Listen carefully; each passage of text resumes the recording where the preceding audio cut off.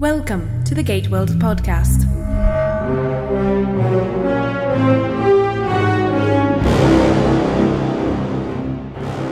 Welcome to episode number 103 of the Gateworld podcast. I'm Darren. I'm David.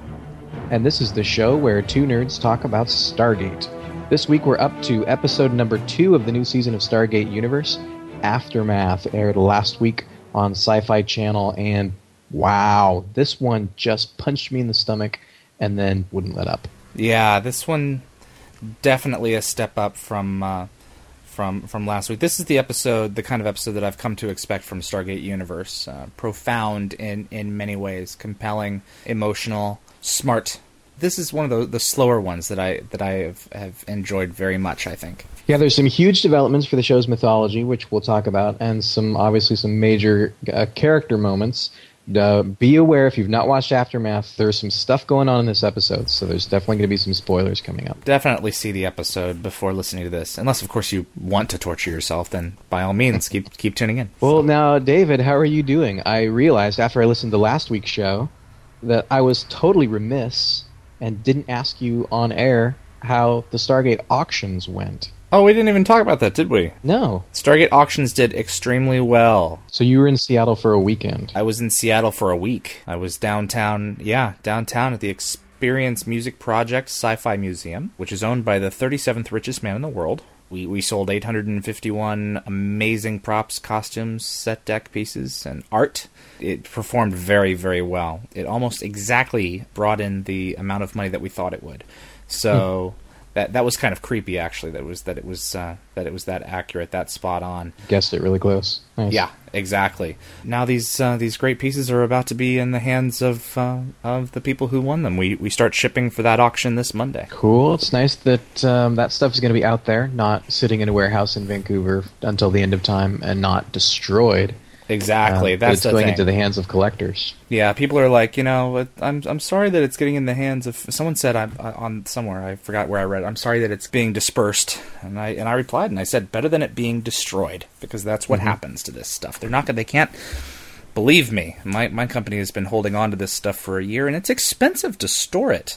It's very expensive. Glad to get those assets out there and to the people who deserve them the most. Who will love them and will take care of them. So and now it's out there in the fan community, and hopefully we'll start seeing, just like you see original Star Trek phaser pistols on auction every once in a while, you'll see Zat guns 20 years from now being auctioned. Oh yeah. This stuff is going to circulate now for the time being. You're never going to see it like this again. Did you buy anything? I didn't buy anything. I was so fascinated by the auction, though.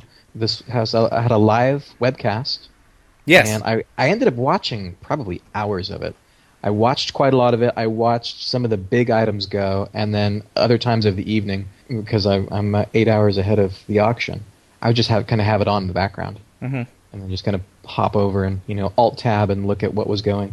But I didn't get anything. Did stuff go for my budget range, which is like $1.50? There were items that sold for $50. Concept art for Toker costumes. I really want one of those Asgard stones. That's what I'd like to have. The Asgard stones. A nice little tchotchke, huh? To go with my Zat gun. I do have an authentic Zat gun.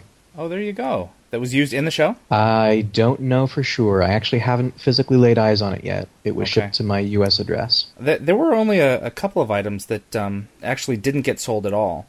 Mayborn's King Staff did not sell. I was really surprised at that. And a rolling Wraith bomb from the episode Midway. That did not sell either, nor did a Wraith ultrasound. So, but pretty much everything else did. I will say that the costumes went for dirt cheap. As far as eBay this year, we've been selling all year on eBay. I mean, the live auction, as far as costumes went, was like a clearance sale. It was amazing how cheap those things were. And from my perspective, disappointing. But the props did amazingly well. The weapons did extremely well. So what were the big ticket items? Obviously, SG-1's location Stargate was sold. SG-1's location Stargate was sold to an unspecified bidder that has yet to be announced for $70,000. The Gate Room Stargate segments, which I think are the prettiest, went for $5,000 each. The Ancient Drone went for $7,000. The 0-point module from the Siege Part 3 went for $7,000. The other ZPMs went for $6,500, $4,500.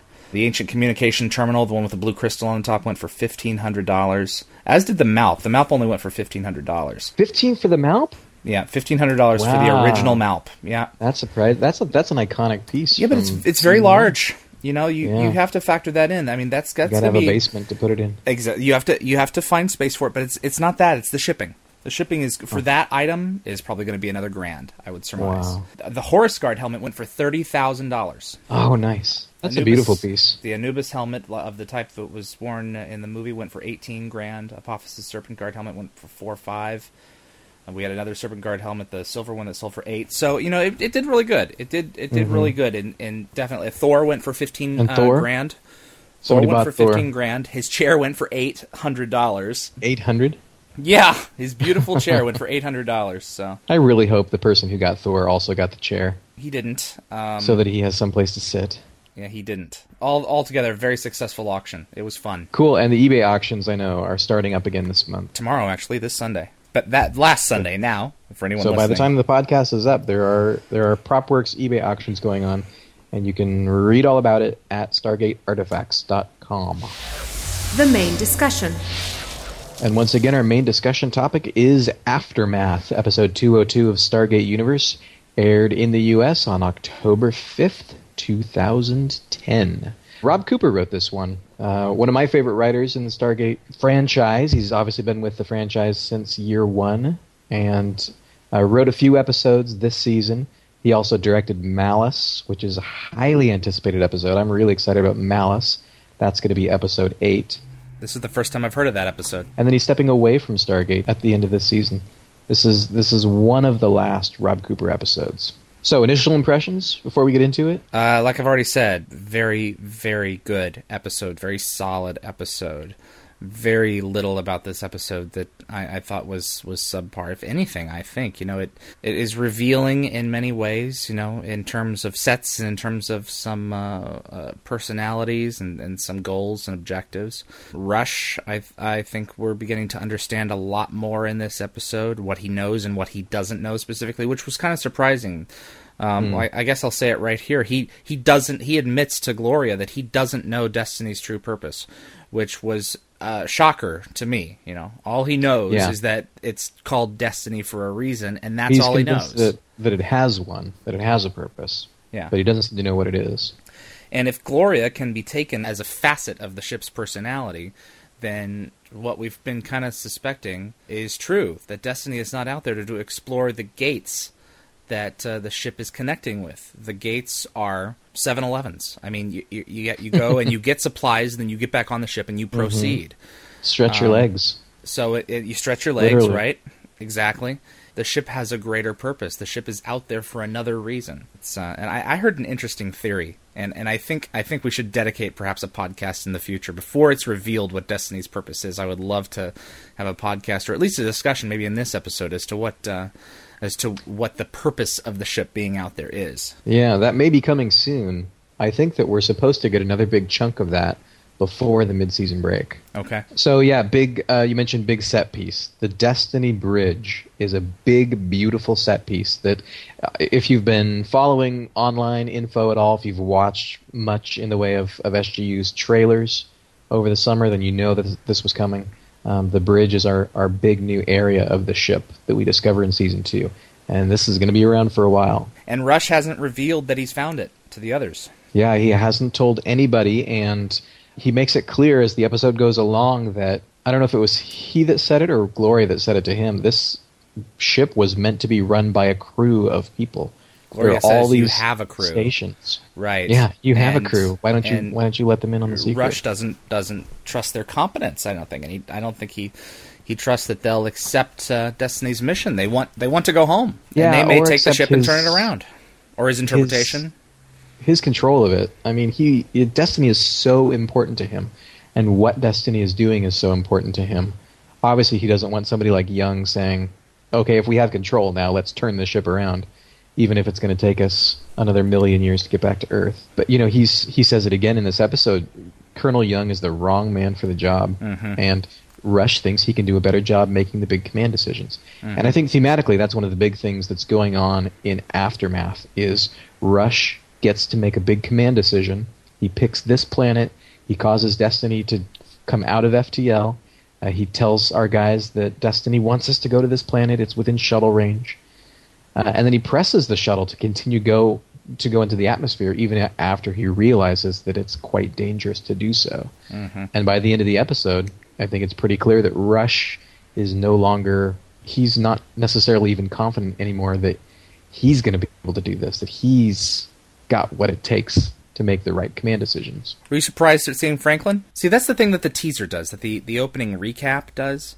And they show the previously on, and we see Franklin disappear, so that when you see him again, it's not surprising. I mean, even though it's just a few minutes later, it's kind of like, well, we can now expect that this is going to be followed up on. I wasn't thinking about it terribly specifically, so I had sort of an instantaneous, oh, Franklin. But yeah, obviously he had already been seeing Gloria for a while there, so... I was expecting that the ship would use him again, not necessarily as a facet of its personality, and that's not even confirmed yet, although it's a likely guess considering it used Franklin, it digested Franklin, and it used Franklin to identify several things that Rush overlooked, that Rush didn't necessarily have in his brain before. I think that's one of the things that's one of the ways of knowing that he's not going insane when these intelligences that are communicating with him are presenting him with information that he either did not absorb or hasn't remembered of taking in.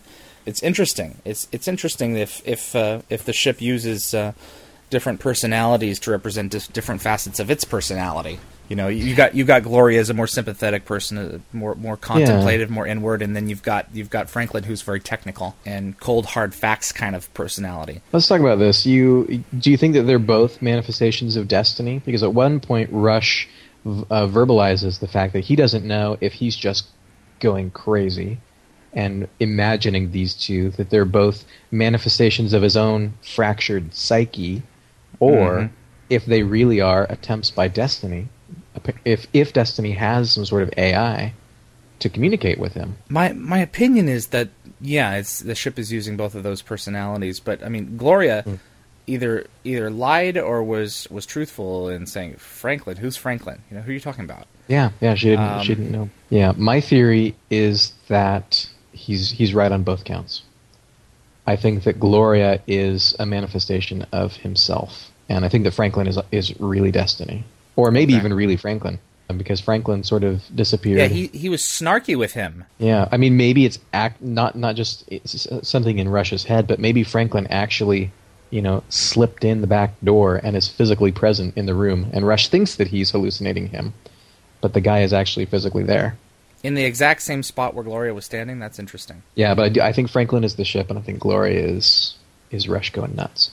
Yeah, because the ship didn't digest Gloria. But the ship was tied into Rush's subconscious, so it could have taken the exact same amount of information needed. There's also the question as to if Franklin is really brought about by the Destiny or not. There's also the question if Franklin was really present in the room as a hologram or as some kind of a physical form, because we know the ship can generate holograms. The displays, a lot of the displays are holographic. Or if the ship left some kind of a neural chip in his head and is using that to interface with him. And there's one other part of the bridge story that I wasn't quite sure what was going on. Rush looks at the console a couple of times. The first time when he finds the planet that he sends the shuttle to, and the second time at the end of the episode when he discovers whatever it is that Destiny is now flying up on. Do you get the sense that this is... He mentions a database towards the end of the episode. Do you get the sense that he's looking at a database of, static information, maybe that the Cedar ships have sent back, or is it real-time sensor data, like Destiny's long-range sensors are picking up this thing coming up? My impression was that it was the information that the Cedar ships had sent back, and Destiny is using its sensors to identify the flight path and the gates that it is in range of as it comes along. But, that at the same time, the Cedar ships might not necessarily have recorded... The Cedar ship wouldn't have recorded a buried Stargate because it would have been placing the Stargate on that planet at the time. So that has to be new information, or like they suggested, like Rush suggests, that the gates are sending information to Destiny as well. In a similar way that the DHD he speculates that's the case. Exactly. And if you look at Eli's remote. Eli's remote receives real-time information from somewhere. not necessarily the Kino. Mm-hmm. So he knows when Destiny jumps away because of I think it's tied into the clock of the ship, so that whenever that countdown clock begins, the remotes get that information, and when it's timed out, it's timed out. When Destiny tries to dial into the gate on the planet and you get that rumble, Eli receives a new download of information, and he knows that Destiny is back. So it's interesting. Information exchange is one of the many questions that the show is just beginning to answer in terms of how that works.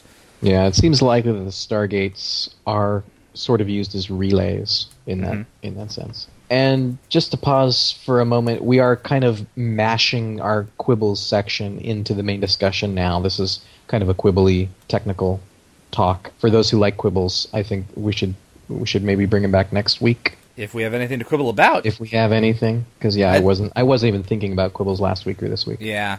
Okay, so bridge. There's a big old captain's chair in the middle. So apparently the Ancients intended on having a commander of some sort. Assigned. Yeah, a commander in addition to obviously specialized people for sitting at these stations that are around the bridge. Well, we've seen the Ancients have they have that similar kind of hierarchy. You've seen it with Moros. You've seen it with the Aurora commander. So that's not all that surprising. So that Destiny was designed to have a master. It certainly seems like it's picked one.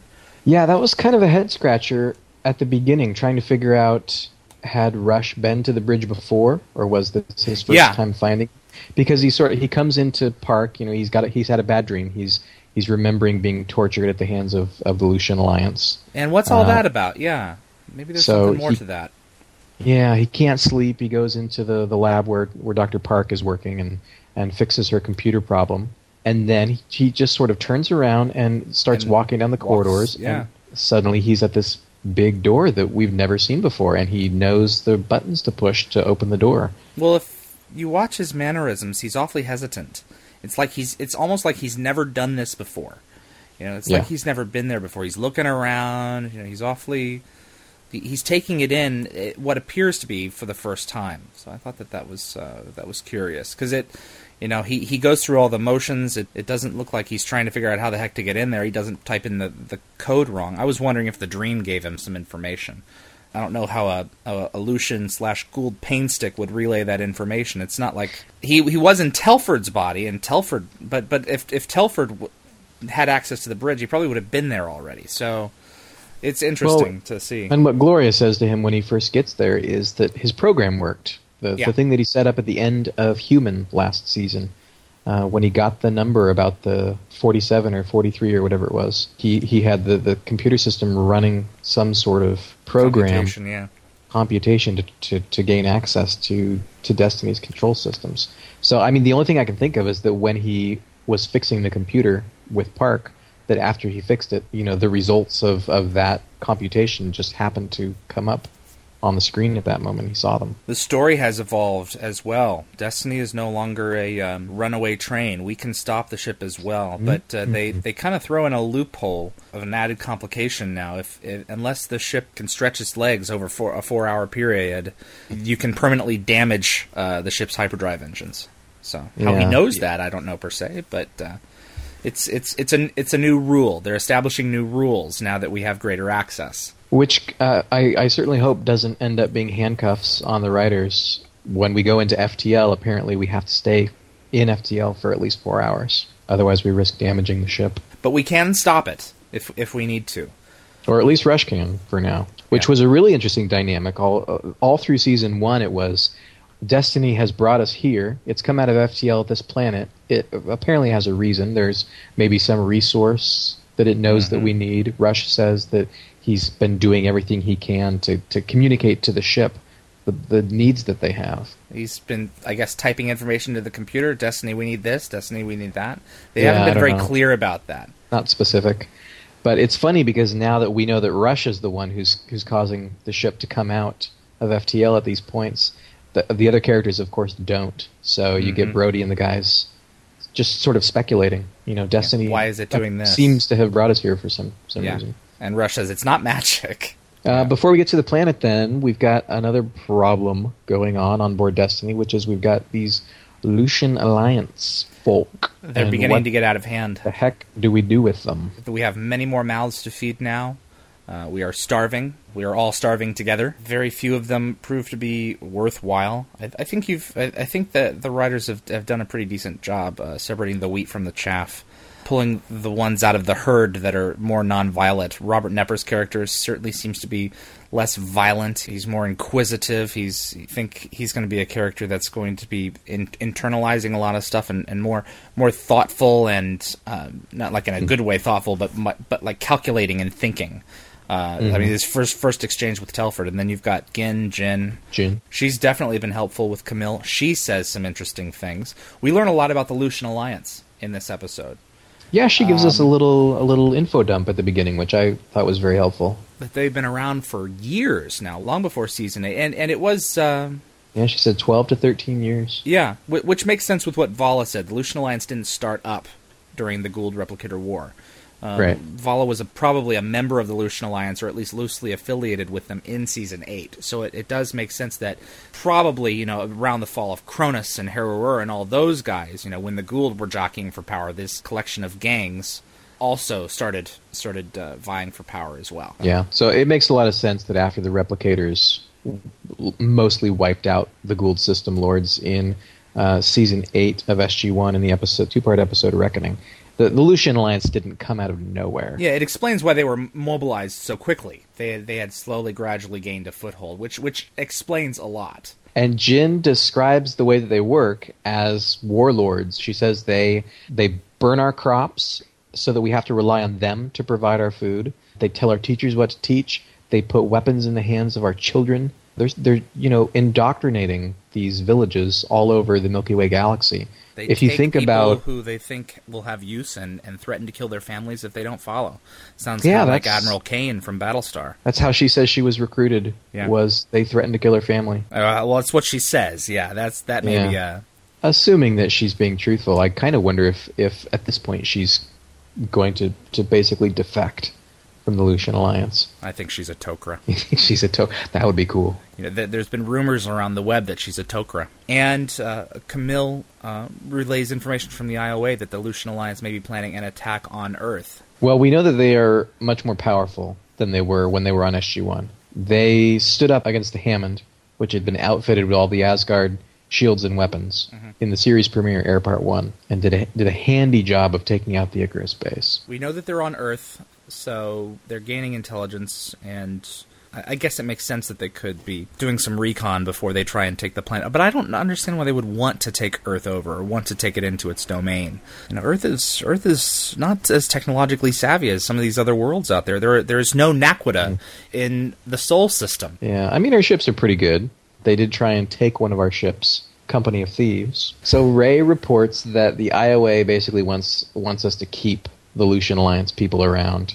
And then Telford also uses the stones, goes back to report to the military superiors, and he comes back with this list. This compromise, people that the Homeworld Command, presumably Jack O'Neill had some hand in this decision, wants us to keep a few people that we think might prove useful in the future, and Young is allowed to dump the rest of them on a planet. Yeah, you can't keep everyone around. Our people are going to start dying of starvation. We haven't had a chance to accumulate a lot of resources lately, and we're kind of gliding and trying to come to a planet that's going to be fruitful. So we keep an unspecified number of Lucian Alliance people. I think that these guys are going to be maybe sort of like the Makos on Enterprise, that we sort of don't know how many there are there, but they have a very specific function that we can use them for. They had that wide shot at the end of the episode. I saw like 6 or 7. There's a wide shot at the end of the episode of those who are left in the cargo hold as the rest of them are being herded through the gate, and there are 9 people visible in the shot. Oh, you counted, okay. I counted. There are 2 women, including Jin. So there's one other girl, and we've kept all the secondary characters who we've actually been introduced to. So Varro is staying, Jin is staying, Simeon is staying, and Kaz is staying. Oh, good, okay. And then a few other red shirts, I think. This is a great episode for Colonel Young. I bet you were very happy in that respect. The fight is broken out, and he goes in there and beats the crap out of one of those guys. Man, that was violent. He he is suffering right now from the loss of his unborn child, and now, man, just to begin with, just to begin everything with. else. Yeah, we'll get to that. Yeah, he goes psycho on that guy. He just, sort of interrupting a fight. I mean, it wasn't really that big. It wasn't like the Lucian Alliance was about to take over the ship again. But he picked the first Lucian Alliance guy that he could get his hands on and bashed his skull into the floor. It was disturbing. I love the look on Camille's face. I mean, it's like you are out of control. And that moment there's obviously with Young, there are two very disturbing scenes in this episode. And that's one. And then contrast that with what happens with Riley in the shuttle. Mm-hmm. Same sort of, positioning of Young over somebody who's lying down, causing physical harm with his hands. But just that juxtaposition of this Lucian Alliance guy who he is trying to kill, and this, one of his people who he has to kill, he feels. Hi guys, this is Thomas from Ontario. I'm just calling about the Stargate Universe episode Aftermath. It's different. I gotta say, I didn't see Riley's death coming. I thought maybe they'd bring in one of the Lucian Alliance guys. They'd say, "Oh, I know how to perform surgery or something," and they'd save them. But I guess they couldn't do that because otherwise they would have used them in the season 1 finale. But just the way Riley died, like they killed him. It really made me ask myself, is this really the Stargate that I've come to love? I mean, it just doesn't seem the same at all. Anyways, the episode was pretty good, and Rush found the bridge, and more hallucinations, making me wonder, is that guy still mentally secure? But I guess only time will tell. Okay, so the atmosphere is like the rotational or whatever is faster, and so there's this atmospheric problem. The ship loses. It's like an EMP, tears Planet's through the dangerous. ship. Yeah, Planet's dangerous, and Rush didn't recognize it at first. Yep, he missed it, and the ship comes crashing down. Riley is pinned. Everyone else is pretty much okay. This kid who seems to have 9 lives is lost in this episode. He got blown and he rattles across. him off to TJ. Huh? He rattles him off to TJ. He all does. These terrible things that have happened to him. An explosion, got shot by the Lucians, and now, he thought that someone was looking out for him, or it just wasn't his time. Well, he wouldn't think that someone was looking out for him. He professes his faith, which is interesting, to a sunset. I thought that was very nice camera work. The sun is. Did you notice that in the scene with the shuttle? The sun is setting. It's astounding. It is beautiful. As soon as they talk about faith, they put the light right in the line with the camera. Yeah, and there's 2 different versions. Go and look at the screen caps that David did. There's 2 different versions. There's when the sun is brightest, and it's like almost overwhelming. The light is overwhelming the shot when TJ is talking with Riley. And then there's another one a moment later where the sun has gone down a little bit. So it's still kind of glowing, but Will Waring did a great job. Will Waring and whoever his director of photography was on this episode, that may be the 2 most beautiful shots that I've seen on SGU. 2 paws up. Great beats between him and TJ, and TJ reveals her secret to him. Well, with these guys, it was kind of a who am I going to tell, because they already knew that he was dead at that point. So we were wondering at the end of Intervention last week whether TJ believed that experience was real and that her baby is alive. She did not take the nebula as a sign. So we basically, Riley asks her that question. Do you believe that was real? She gives a really interesting answer, and it's still kind of ambiguous, but it's really beings that are more powerful than us, or are aware of creatures that are higher than us. Who knows? Yeah. And I also want to mention real quick that Dr. Park has also overheard this detail about the baby.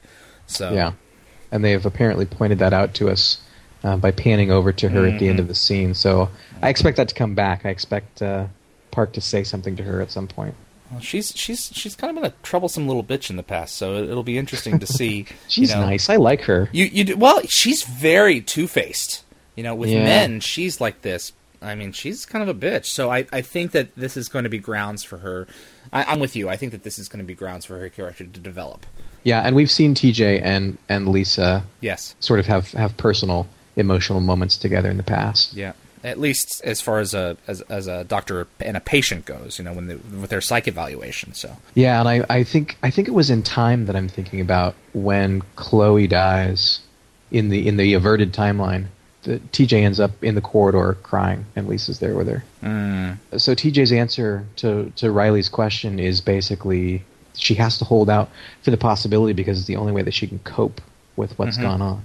Is to hold this one little piece in the back of her mind that it might be true. Coping is a lot of what these people do. Pining and coping. Yeah. A lot of pining, a lot of coping. Shows there's a lot of coping going on. With Young's character, obviously, his arc so far has been about not coping so well. And there's more alcohol at the end of this episode, I think. There is. Drowning your sorrows in a bottle. They unbury the Stargate.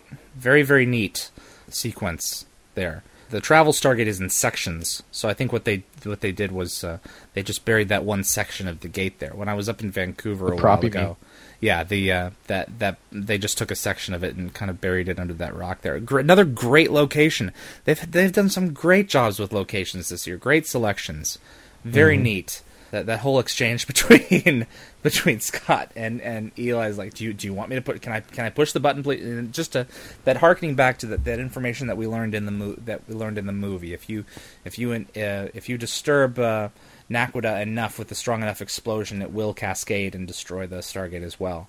And Stargates, when they're very hard to destroy, but when you do get them to blow up, we are talking cataclysmic. Kiss your planet goodbye. Yeah. A huge chunk of it, and everything else wouldn't survive anyway. So, but they do unbury the gate, and Young comes to the planet, knowing that Riley's going to die. Great scene. He sits down next to him and takes his hat off. And what should I tell your folks? I got to tell you, I was sick to my stomach as soon as Young entered the shuttle.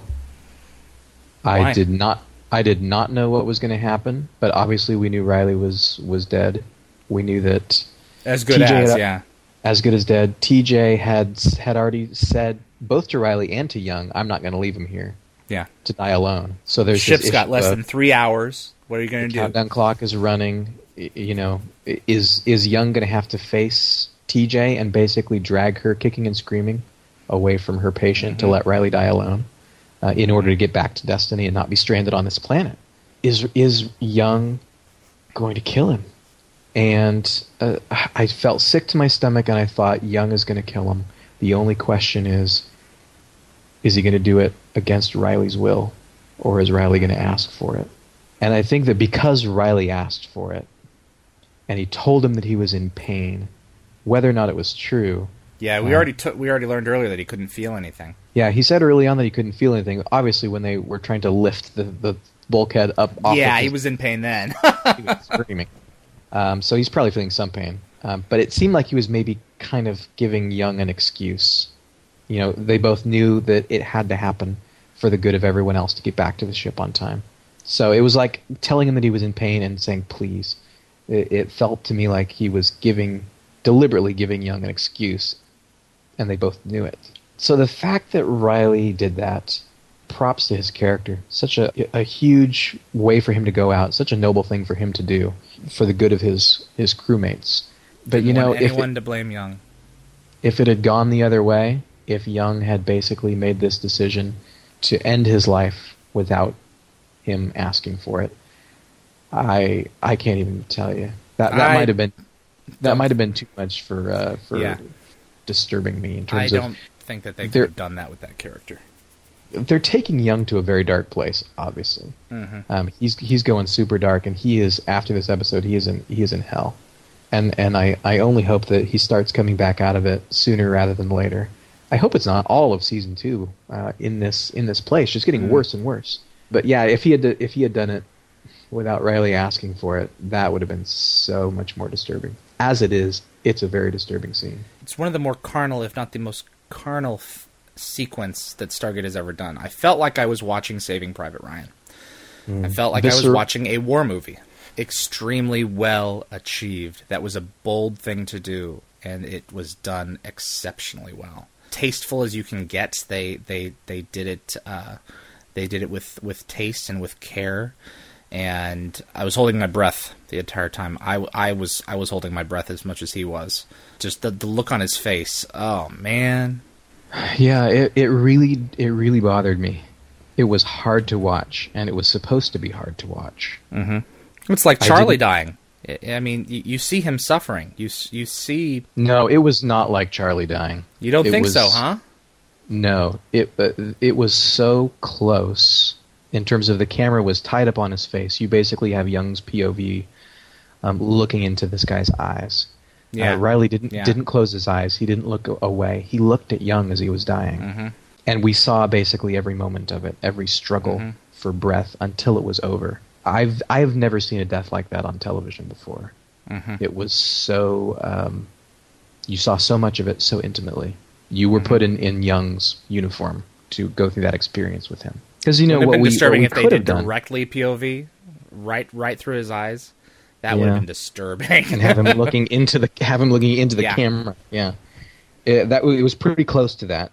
You know, typically what television shows do, even I think Battlestar, which did some dark stuff, would, you know, they would have Young end Riley's life, but they wouldn't show it. They wouldn't show it quite nearly so closely and personally. They would make it clear that that's what was going on, and then cut to a wide shot so that it's not as intimate, and then sort of maybe end the scene. Yeah, kind of sparing the kids in the audience. Yeah. This was not sparing the kids. This was about as hard to watch as it gets.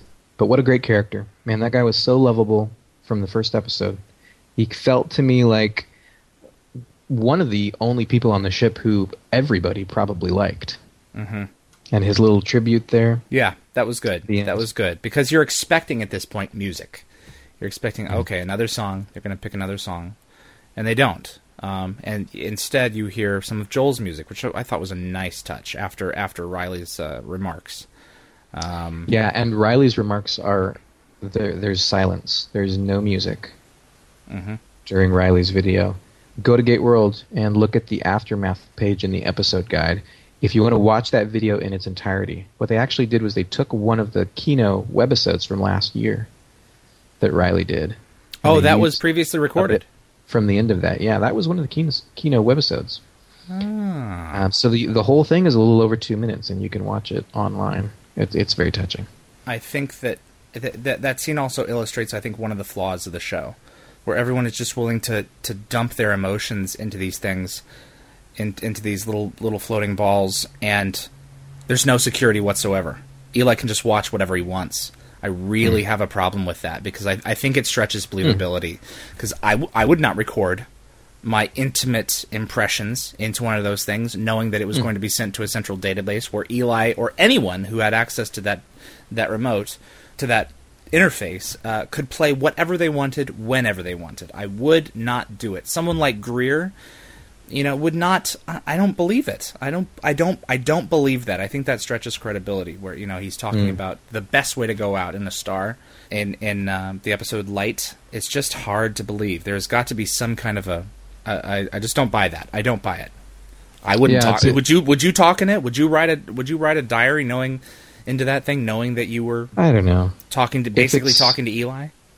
If it's the sort of thing where those messages might one day arrive in the hands of my family back home, and it's that or nothing, then I might be willing to. But yeah, it's kind of a conceit of the storytelling that's going on. And I have to think that at least on board the ship, there's a measure of security. That Young has basically said, Eli's in charge of this. He gets access to this stuff, and I do, and nobody else does. I've just really been surprised that it hasn't been more expressly stated, since it's used as such a tool on the show. It's just I find it hard to believe some of the things that I'm hearing them talk about. I'm glad that I'm hearing it. I just don't believe that they would be that they're in a position to say some of the things that they say. So be as intimate as they are. This was a great, intimate, little personal moment for Riley, and it fit the end of the episode so beautifully. He talks about it's not that I'm stuck out here on this awful ship. That's really that I'm not there. It's not being there with my family for all those events that you miss. I wonder when they recorded that Kino webisode if they knew that they were going to kill Riley off and use it, because it fits so well.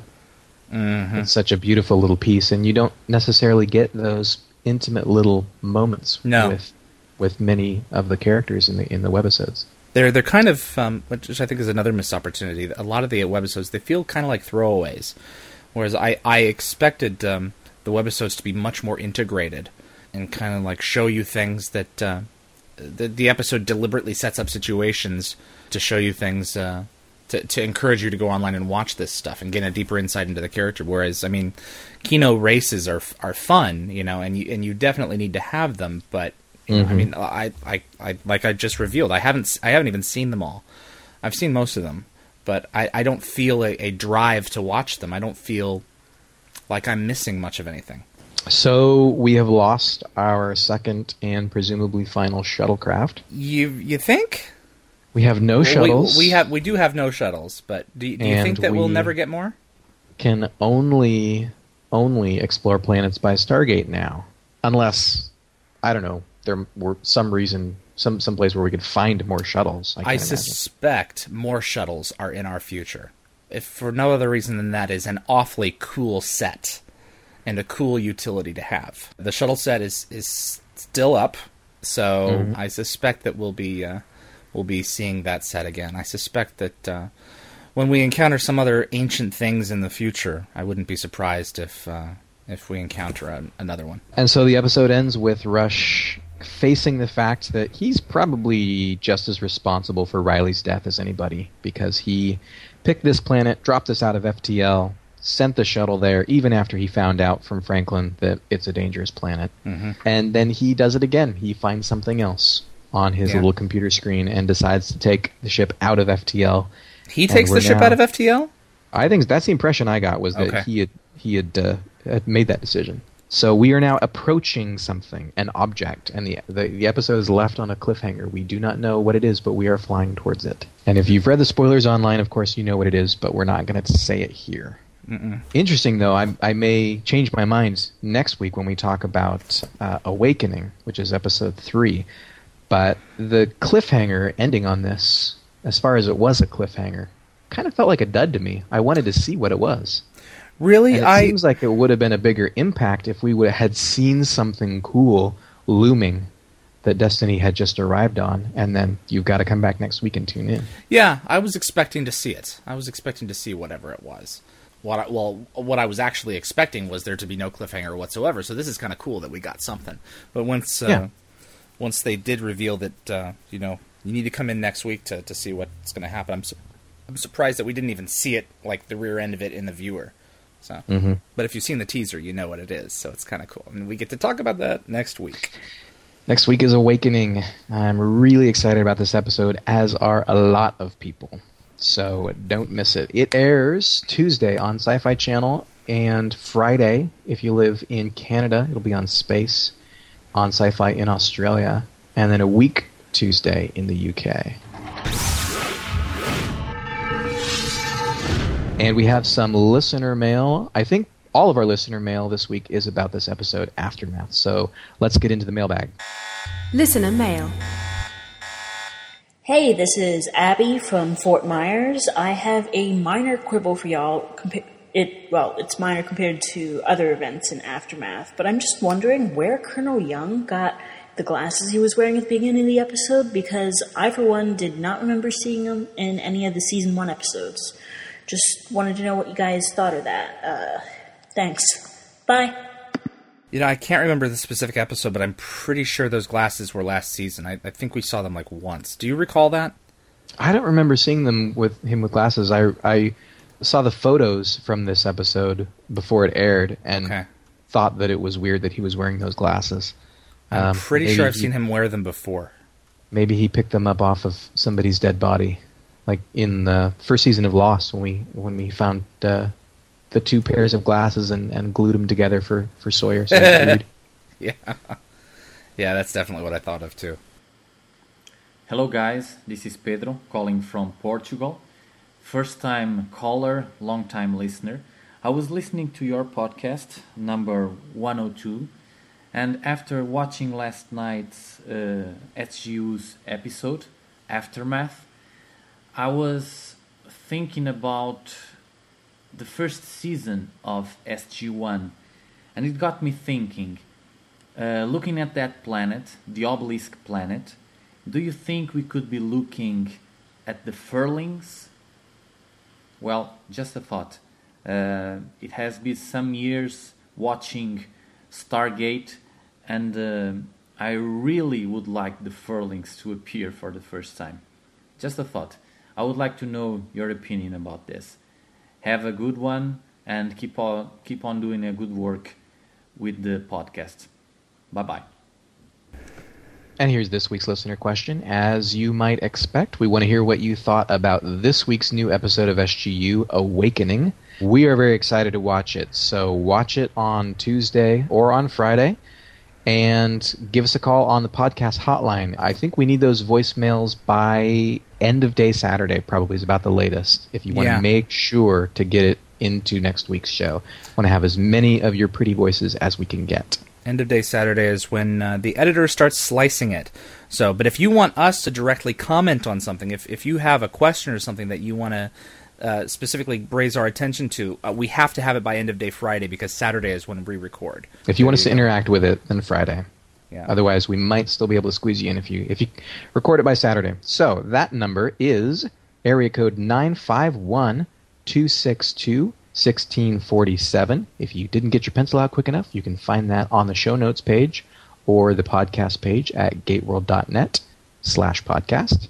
And if you don't want to call a U.S.-based phone number, you can always email in a brief audio recording to webmaster@gateworld.net. So, MP3 preferred. MP3 would be nice. October 18th is the date for that show, Awakening. And then we'll be on to Pathogen, episode 4. And then on November 1st, we're talking about episode 5, Cloverdale. Well, that's our show, everybody. Thanks once again for tuning into the podcast this week. Thanks once again to Russell for editing our show for us. The Gate World Podcast is executive produced by Darren and David and is edited by Russell. And don't forget, the Tammy Zone is floating around out there. There should be a new episode very soon. Yep, episode 4, I believe, of the Tammy Zone. Correct. And you can always hop over to the podcast feedback thread at Gateworld Forum and talk about this podcast, or there's also a Tammy Zone feedback thread over there. And if you want links to anything that we talked about today, Lucian Alliance, past episodes of SG-1 that you haven't seen, head over to Gateworld and look up the episode number 103 show notes. You can also leave us your pithy comments there. Name and town, name and town, name and town if you wish to opine. Somebody is a Bill O'Reilly fan. I do watch him every once in a while. Every once in a while, yeah. You just rattled that off like you're an occasional viewer. From Gateworld, this is David. And this is Darren. And we will talk to you very soon for another installment of the Gateworld Podcast.